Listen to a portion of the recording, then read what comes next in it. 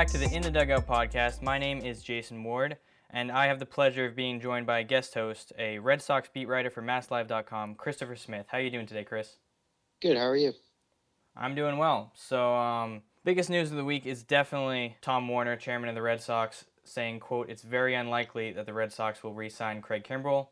If you had to give me a percentage number of how likely you think it is that the Red Sox re-sign Craig Kimbrel, what would you put it at? Yeah, I put it about 2 or 3%. I mean, you're looking at the Red Sox have continuously said that they will not re-sign Craig Kimbrel. They basically have not. They've said that they're not going to use a big expenditure at the closer position. Dombrowski said that throughout the offseason. When you saw last year that they waited out JD Martinez's market, they did offer him a contract at the beginning of towards the winter meetings. They offered him a contract and then they waited it out. They haven't had any real interest in Craig Kimbrel. They haven't offered him a contract. I just don't see a market here. The Red Sox want to stay under the $246 million luxury tax. They're under it now at 238, 239. So, they don't want to go over that, because if you go over that, your 2020 draft pick would be moved back 10 slots, just Right. like it's going to be moved back in 2019 because you went over it in 2018. So, and you also get the highest tax penalty. So Dave Dombrowski has continuously said that, they won't use a big expenditure. And I'm starting to believe that that's the case. In January, I maybe would have said about 50 or 60% that they would have re-signed him. But at this point, I just don't think it's happening. I think that they're going to go with either, Ryan Brazier or Matt Barnes. Right, yeah, I agree. I also think it's very unlikely that they do end up signing him, just because they don't really have the salary room, like you said, to get him back. And another reason, actually, why I think it doesn't make sense for the Red Sox to sign him is Durbin Feltman, the prospect who was just drafted in the recent draft. He's the future closer. So even if we don't have a set closer right now for the time being, he's the closer that we hopefully will have in the future in that role. Do you think there's a chance he actually gets called up this season to pitch in the big leagues? Yeah, I definitely think so. Actually, I watched him throw a bullpen today here in Fort Myers, and I asked Alex Cora, a couple questions about him today. Actually, Lou Merloni asked one question, I asked the other. They didn't consider him for big league camp. I actually thought that they would invite him as a non-roster invitee to big league camp. And it's actually interesting. Cora just said, they gave no thought to it. They wanted him to, kind of get established in his first full season, to go to big league camp, meet everybody, in minor league camp and stuff like that, and, kind of grind it out a little bit. But he also said it's an important arm in the organization, and that people know that it's an important arm, and that, he's very talented.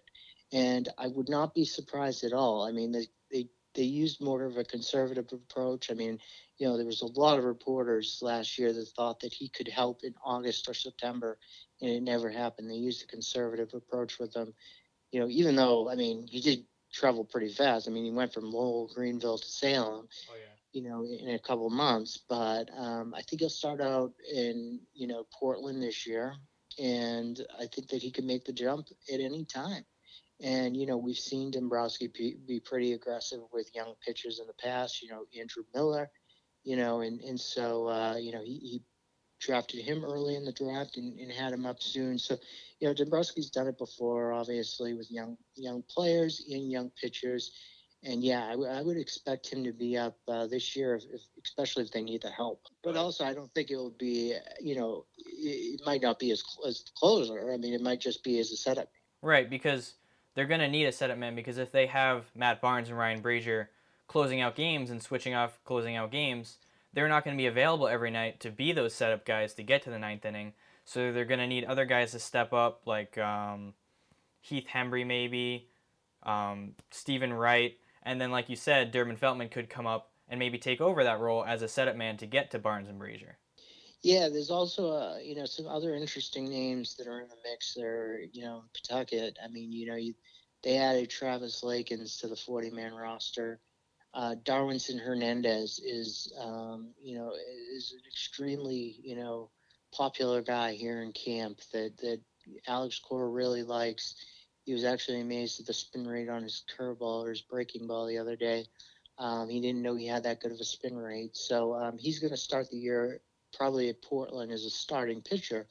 However, it was interesting that Cora said the other day that Hernandez and Lakins were both candidates. The Red Sox considered bringing both of them up towards the end of last year in the bullpen. They never did, but both of them were candidates. So the Red Sox would move Hernandez to a reliever role if needed. So they definitely have some interesting arms, beyond just Feltman in the minors. Another one is Mike Schwarn, who is going to be a starting pitcher at Pawtucket, but he was a reliever in the Arizona Fall League, and he's somebody that could do either thing if they need it.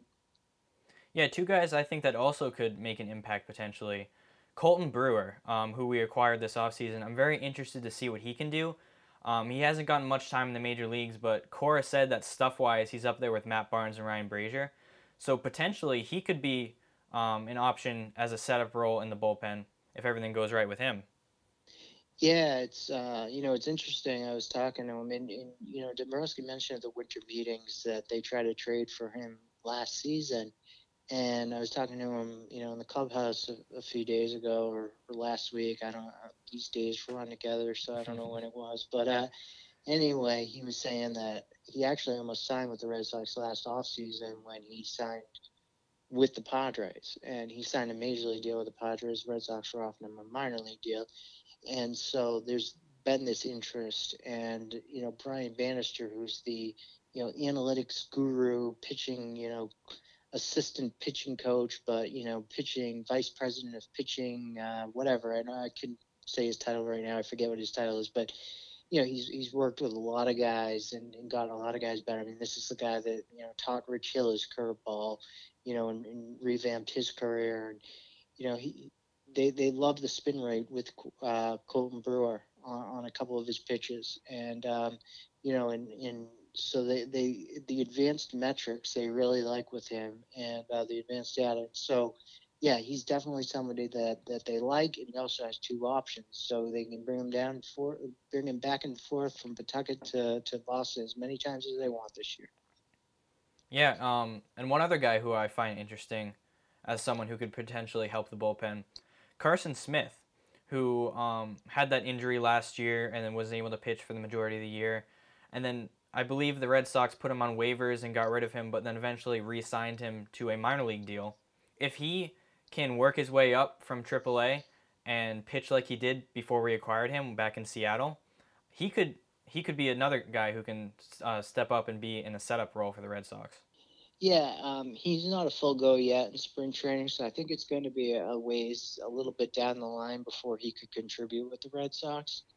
One person to watch. I don't know if he has options, an opt out clause at the end of spring training. Is Zach Putman, who was with the White Sox for a number of years and was a very good reliever with them. And he had Tommy John surgery a year or two back, and or a year and a half ago, and he's back and he's pitching. He's full go this spring training.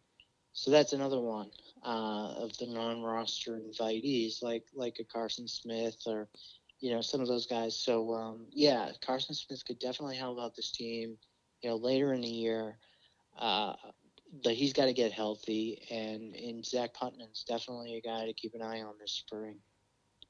Yeah, the Red Sox actually really put themselves in a good position, aside from re-signing Kimbrel or getting some kind of elite major league reliever. But they put themselves in a good position by signing all these guys to minor league deals because now they have all these guys with all sorts of different major league experiences, all different ages, and all of them have pretty good potential to actually have breakout seasons. They could be like the next Ryan Brazier and help the bullpen in that way. Yeah, definitely.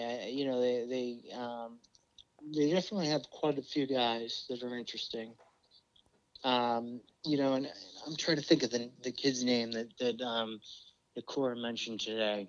I'll look it up in 1 second. But yeah, definitely they have the potential to get a Ryan Brazier out of this group. Now that's what they're looking for.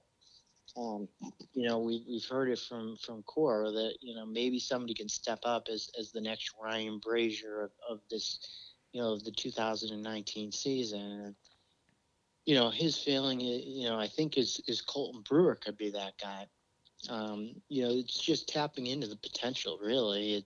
Colton Brewer's always had the potential. He was a fourth round, draft pick for the Pirates. It's just, that potential coming through.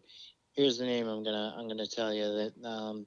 So they signed Brian Ellington, who's in Yeah. minor league camp, and he might be.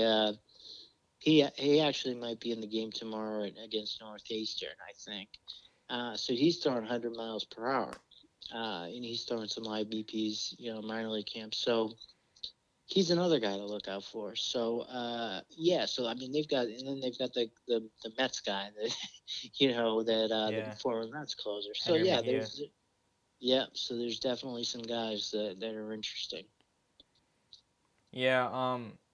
Going back to Colton Brewer for a second, do you know what the plan is with him? Will he start out in the MLB, do you think, or is he going to start out in the minors? Yeah, I mean, at this point, I was actually talking to my fellow beat writer Chris Cotillo about this. You know, at this point, it's difficult to say about a lot of these guys because it's like basically Core's only guaranteed a couple spots. Brazier and Barnes. He really didn't guarantee Hembry. He hasn't guaranteed a spot for Hembry. But he had, he did mention his name with Brazier and Barnes as somebody that would probably make the roster. But there's a bunch of spots open, even though most of the guys are out of options. I mean, Hembry's out of options, Workman's out of options. So Workman has to have a good spring training, or maybe he, doesn't, isn't with this team anymore after spring training.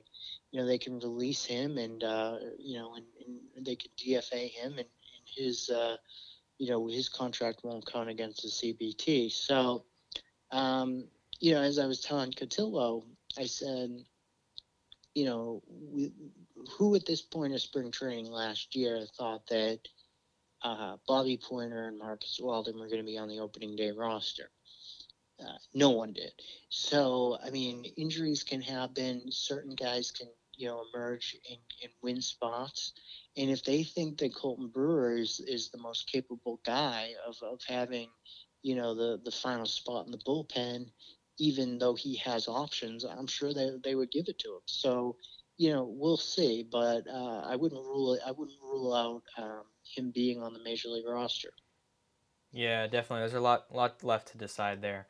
One guy I want to talk about potentially as a closer or late inning reliever, Stephen Wright.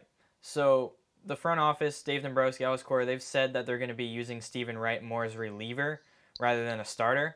And trying to mount a ninth inning comeback against that dancing knuckleball has to be frustrating for an opposing team. So I think that Stephen Wright could potentially be a great option for the closing role or at least a setup role in that bullpen. What do you think about that?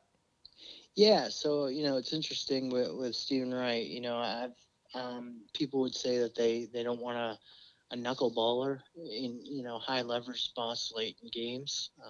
Because it's so unpredictable. The pitch is unpredictable, wild pitches, pass balls type thing. But all the catchers catch this pitch really well. Blake Swihart even catches his pitch really well, and and he's the one with probably the least experience. So, it's interesting. I mean, I think they're going to use him in high leverage situations. We saw that in September last year, where they were preparing him for a postseason role, where he'd be like a super reliever, come in high leverage situations, bridge the gap from the starting pitcher, to the setup man / closer. So I don't think he will be the closer, but I wouldn't rule it out. I mean, Dombrowski's already mentioned in January that Brazier, Matt Barnes, Tyler Thornburg, and Wright were candidates. So I wouldn't rule it out. I don't think it's I don't think it's an absurd idea. I definitely like him in a reliever role, and whatever role it's been. When Stephen Wright's been healthy in his Red Sox career, he's been excellent. He's really been good. I mean, he's had some dominant stretches.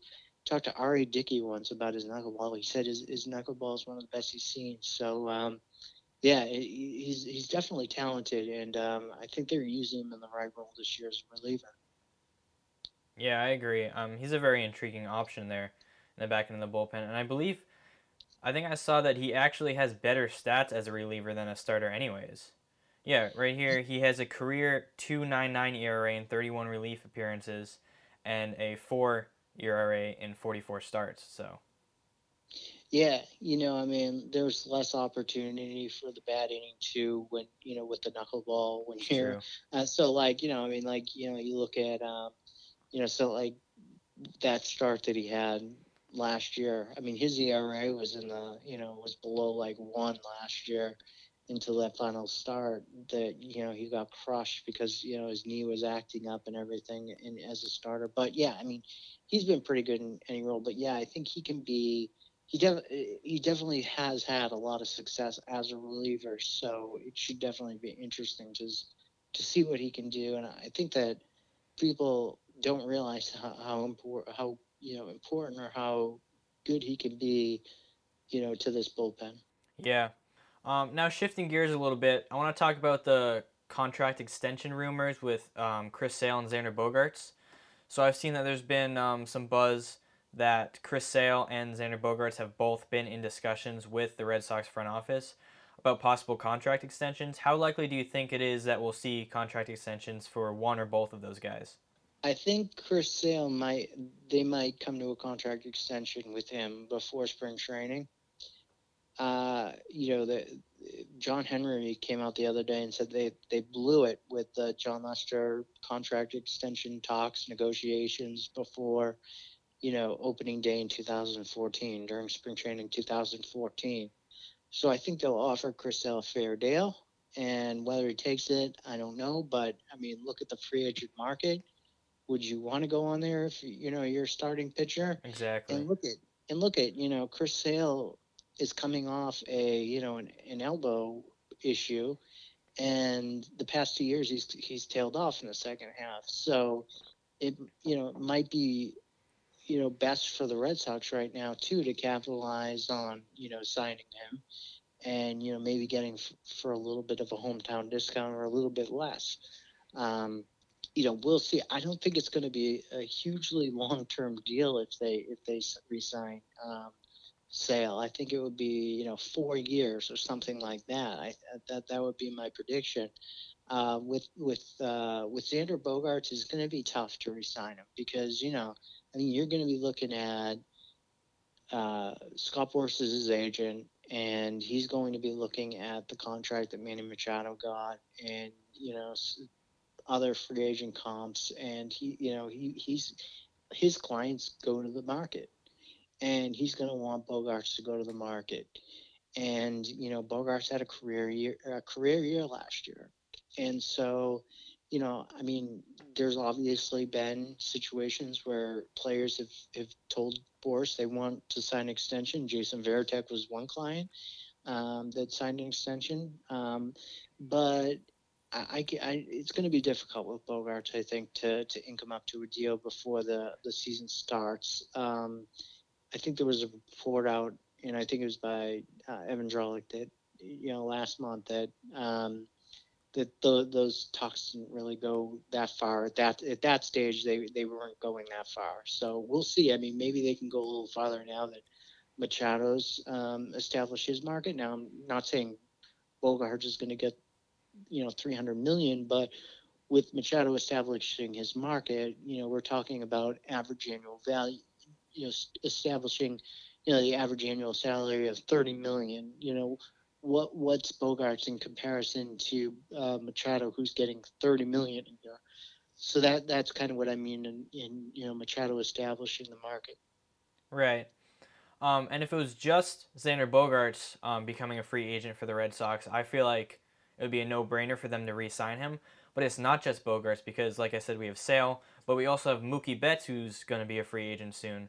and extension with talks with him really haven't gotten anywhere. And I don't know. I doubt that they're gonna get an extension with him, considering he's one of the best players in the game, and he's gonna be looking for a lot of money. There's no way he's going to sign an extension. I mean, the way that he talks, he's going to free agency. I can guarantee it. And so, I mean, there's just like he has no enthusiasm when we ask him questions about an extension. And I know people hate to hear that, but I just have no confidence that he would sign an extension at this point. I think he's going to, go out into the free agent market and he's going to want to get paid. He's not going to take a hometown discount at all. He's going to want to get paid the most money he can. Now, you look at it, they have 89 million, I think, coming off the books this year between their nine pending free agents, and then also including, or 8 or 9 pending free agents, including Pablo Sandoval's $19 million average annual salary, which this is the final year for that. Right. They also had Hanley Ramirez's average annual salary come off the books this year, so they do have some money that has come off the books and is coming off the books, so they can re-sign some of these guys. And if they fail to do it with certain players, there's other guys that are going on the market as well in the next year or two. I mean, like a Lindor and stuff like that, who's very close with Cora. So, I mean, you can replace certain guys.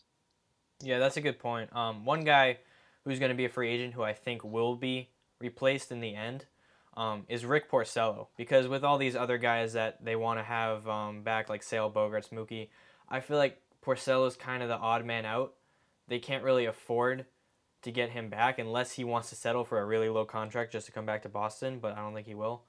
But yeah, he's not. I've felt like for a year now that they're not going to re-sign him. I thought maybe like a year or two ago, I was thinking, well, maybe they would re-sign him because of the durability. He pitches the most innings of your guys each year and whatever. He's durable, but at this point, if you've got so many guys to re-sign and all that, he's the guy to let go. Right. So since you're down in Fort Myers, I just have some questions for you about what's going on down there. First of all, Rafael Devers. So I've heard that he's been on some diet and he lost weight. Does he look better? Does he look more in shape? Yeah, he does. I thought he looked. I think he looks better. It's funny. He says that he doesn't know how much weight he lost, so that's an indicator that you don't want to say how much weight he lost because you didn't lose any weight. But he does look like he's lost weight. He looks like he's in better shape. I would say that he does look better, and I would expect a big year from him. We saw it in the playoffs last year. He's really a guy that, he has the ability, obviously, and he came up in so many pressure situations and hit the past 2 postseasons. I mean, this is a guy that hit, a home run in Game 3, I think, at Fenway. That was the go-ahead home run in the 2017 playoffs against the Astros, and then he hit the inside the park home run in the 9th inning of Game 4. He's a very so the potential's there.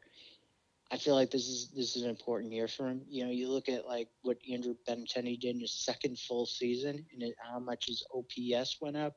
I think we need to see that with Devers this year. He's finally gone through a full season, a full season in the majors, and the OPS in everything, and needs to really go up this year.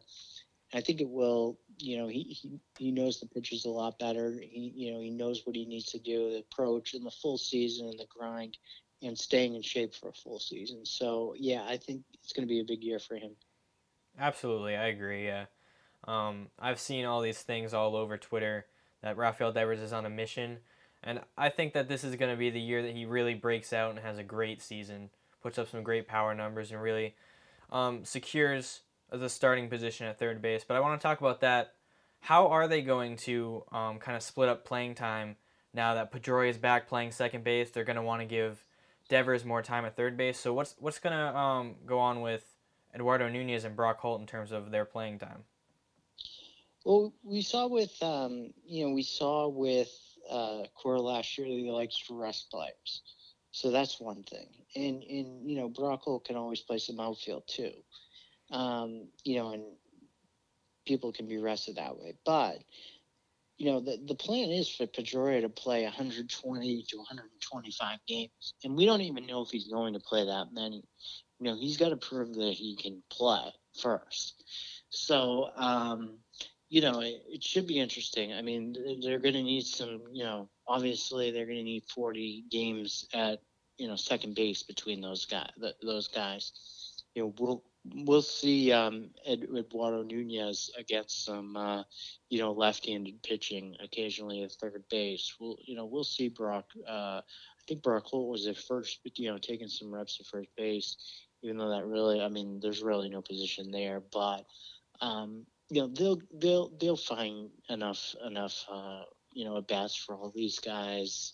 We said it last year that it was going to be difficult to find at bats for all of them, and they did because Pedroia wasn't healthy. So we'll see. I mean, things happen during the year. People go on the DL.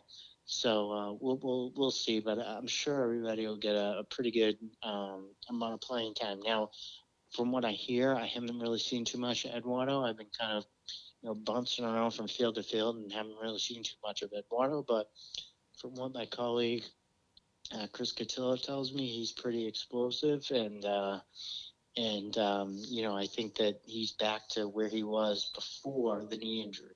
So, like you said, Cora does like to rest guys, so it's good to have that depth of having Nunez and Holt to come in situations and maybe pinch hit or make some starts. And their versatility is great too. Like obviously Holt can play all around the diamond. Nunez can play the majority of the infield, and I've seen that he's played some games in the outfield too. Um, but as you were talking about Pedroia, I don't think he'll be able to play more than maybe 2/3 of the season. So they're gonna need to have Holt and Nunez ready to jump in at second base anytime that Pedroia needs a day off or needs some rest or maybe needs to come out early because the knee's bothering him. So it's good to have those guys as depth. Yeah, definitely. And I mean, the plan is 120 and 125 games, as I said, for Pedroia. But let's wait and see if that even amounts to happening. It could just be 100 games. So I mean, we'll see with Pedroia. I mean, there isn't even a plan yet on when he's going to play in his first, spring training game. Right. Do you think he'll be ready for opening day? That's I really don't know. I mean, I would assume that he gets into a spring training game within the next 2 weeks, but I really don't know a timetable of it. I mean, Cora's been pretty quiet about it, and I mean, they think he'll be ready for opening day. He's a full go and everything, and he feels good. There hasn't been any complaints of soreness because we would probably be told this, and we haven't been told this, and we just asked Pedroia questions today, and there was questions asked to Core about Pedroia. So, I mean, he's doing well, he's feeling good, but I mean, they're trying to push it aggressively too. Be careful, but also push it a little bit aggressively because that's what's going to have to happen during the season. And you can't just go out there and then end up on the DL. You have to see if he's prepared for the season. So they're going to be a little aggressive too during spring training, even though they know they need to be, cautious too. Yeah. The good thing about having Alex Cora as the manager too is he's played with Pedroia and he knows Pedroia, so he knows that Pedroia wants to play every game, and he knows that he can't let him play every game. So it's good to have that kind of connection between the manager and Pedroia, unlike we had with maybe John Farrell in the past. Yeah, I think that Pedroia is a different guy right now. I think that he's accepted the fact that he can't play every game.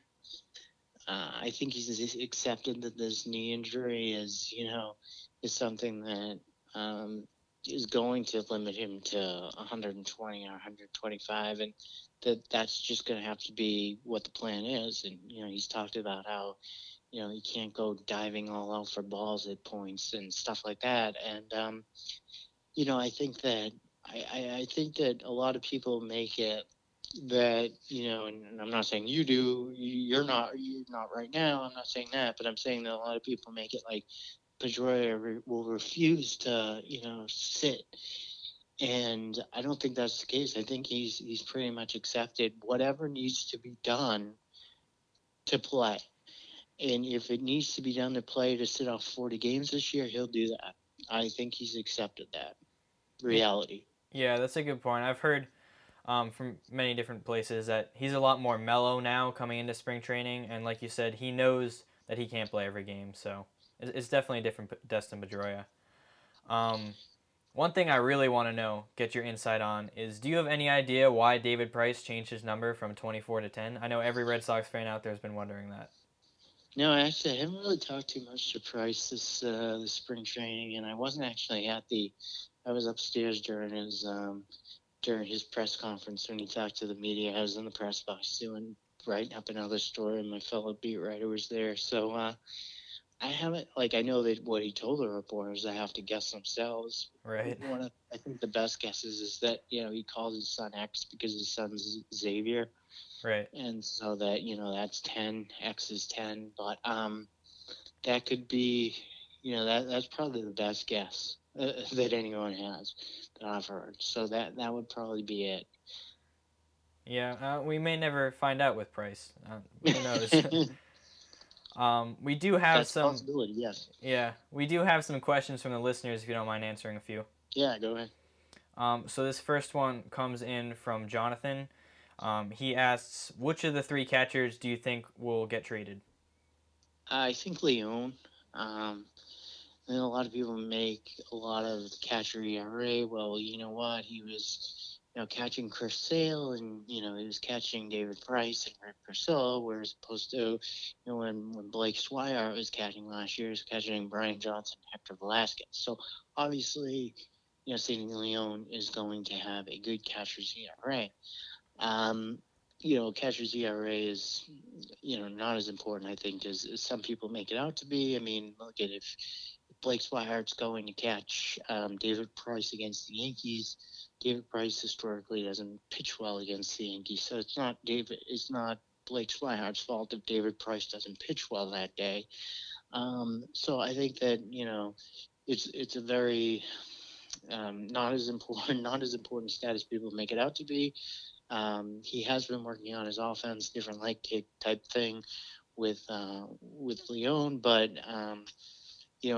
average annual value, they do want to knock a little bit off the payroll probably heading into the season, so they do have some room to add to the bullpen in other areas if they need to, and also stay under the $246 million luxury tax or the third threshold.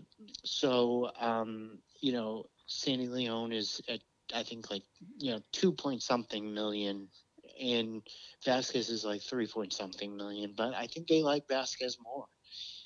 You're not going to get a ton for any, you're not really going to get anything for any of the three catchers if you make a trade. And they like Vasquez more. I mean, he caught 10 of the 14. He started 10 of the 14, World Series games last year. So they obviously think pretty high of Vasquez, even though he didn't have a great season last year. When he came back from the DL, would anybody have thought that he would have caught 10 of the 14 postseason games? No, I wouldn't have, but he ended up doing it. So I would say that they traded Leon. Yeah, I agree. I think Sandy Leon is the guy that stands out, and I think he is the guy that gets traded. As you said, they definitely like Christian Vasquez. They signed him to the extension. They always talk about how great his defense is. And Blake Swihart, I still think that he has potential to end up being a plus offensive catcher. He just needs the playing time that he hasn't really gotten yet. He needs that playing time to improve and develop. But I think that he still has the potential to be good.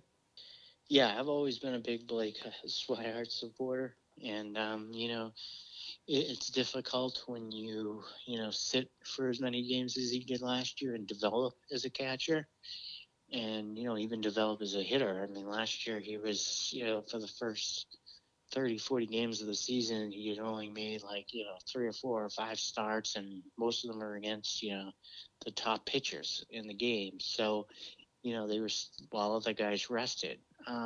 So yes, I think that he still has that ability. And, you look at a guy like Jason Varitek, who never was Jason Varitek until he was 27 years old. And Blake Swihart, I believe, is 27 years old. So it's a big year for Blake Swihart. Yeah. The next question comes in from Michael. Do you think Benintendi will have a big year and become an all-star this season for the first time?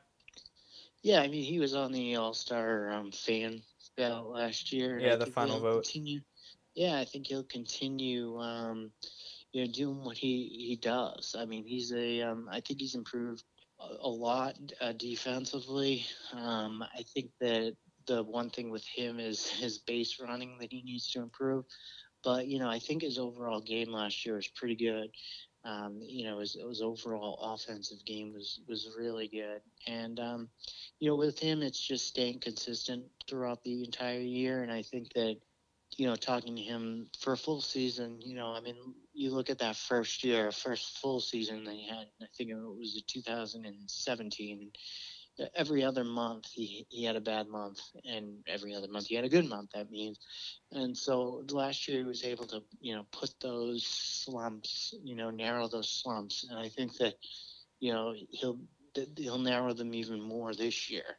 And so I think he'll mature as a hitter and become better. And so I think that he's definitely an all-star candidate heading into this year.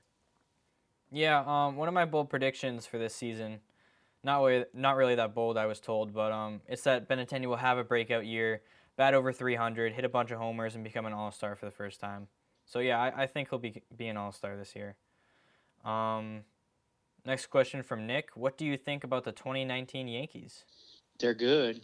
I heard the betting odds has them to win the World Series or something, or win the AL East. That was the big thing today from my friend from WBZ, Johnny Miller, was saying. But yeah, I mean, I think they're obviously a good team. Their bullpen's stacked, and Yeah. I mean, and so we'll see with them. Their bullpen's stacked. Their starting rotation, obviously they got James Paxton, but we'll see if their starting rotation is strong enough. That was their downfall last year in the postseason. But yeah, I mean, obviously their lineup is crazy. So this is a team that can win 100 games again. I think both the Red Sox and the Yankees will win 100 games, and it could be either one that will win the AL East. I have no idea. I think they're both that talented. Either one could win it. Yeah, it's going to be exciting to watch. It's definitely going to be close throughout the whole entire year. I hope it ends up coming down to like even the final game of the season where we're like one game up, one game down. That will be very interesting. As I've been saying a lot, the Yankees, to a degree, underperformed last year, and they still got 100 wins. So I think with all the additions they've made, like you mentioned, Paxton, Ottavino, LeMahieu, I think that they're going to have it even better year this year.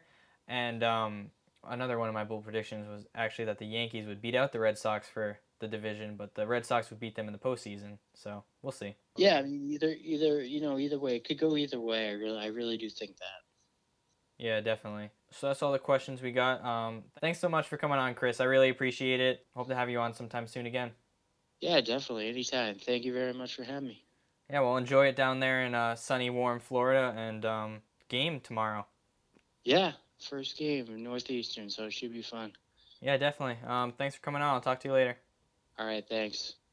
And that's our show for this week. Thank you so much for listening. Follow me on Instagram at @RedSox_dugout. Next weekend, I will be down in Fort Myers at spring training. But before then, I do have an interview set up with Jemai Webster, the NESN sideline reporter, and you'll get that next episode. So tune in, listen to him, and I'll see you next time.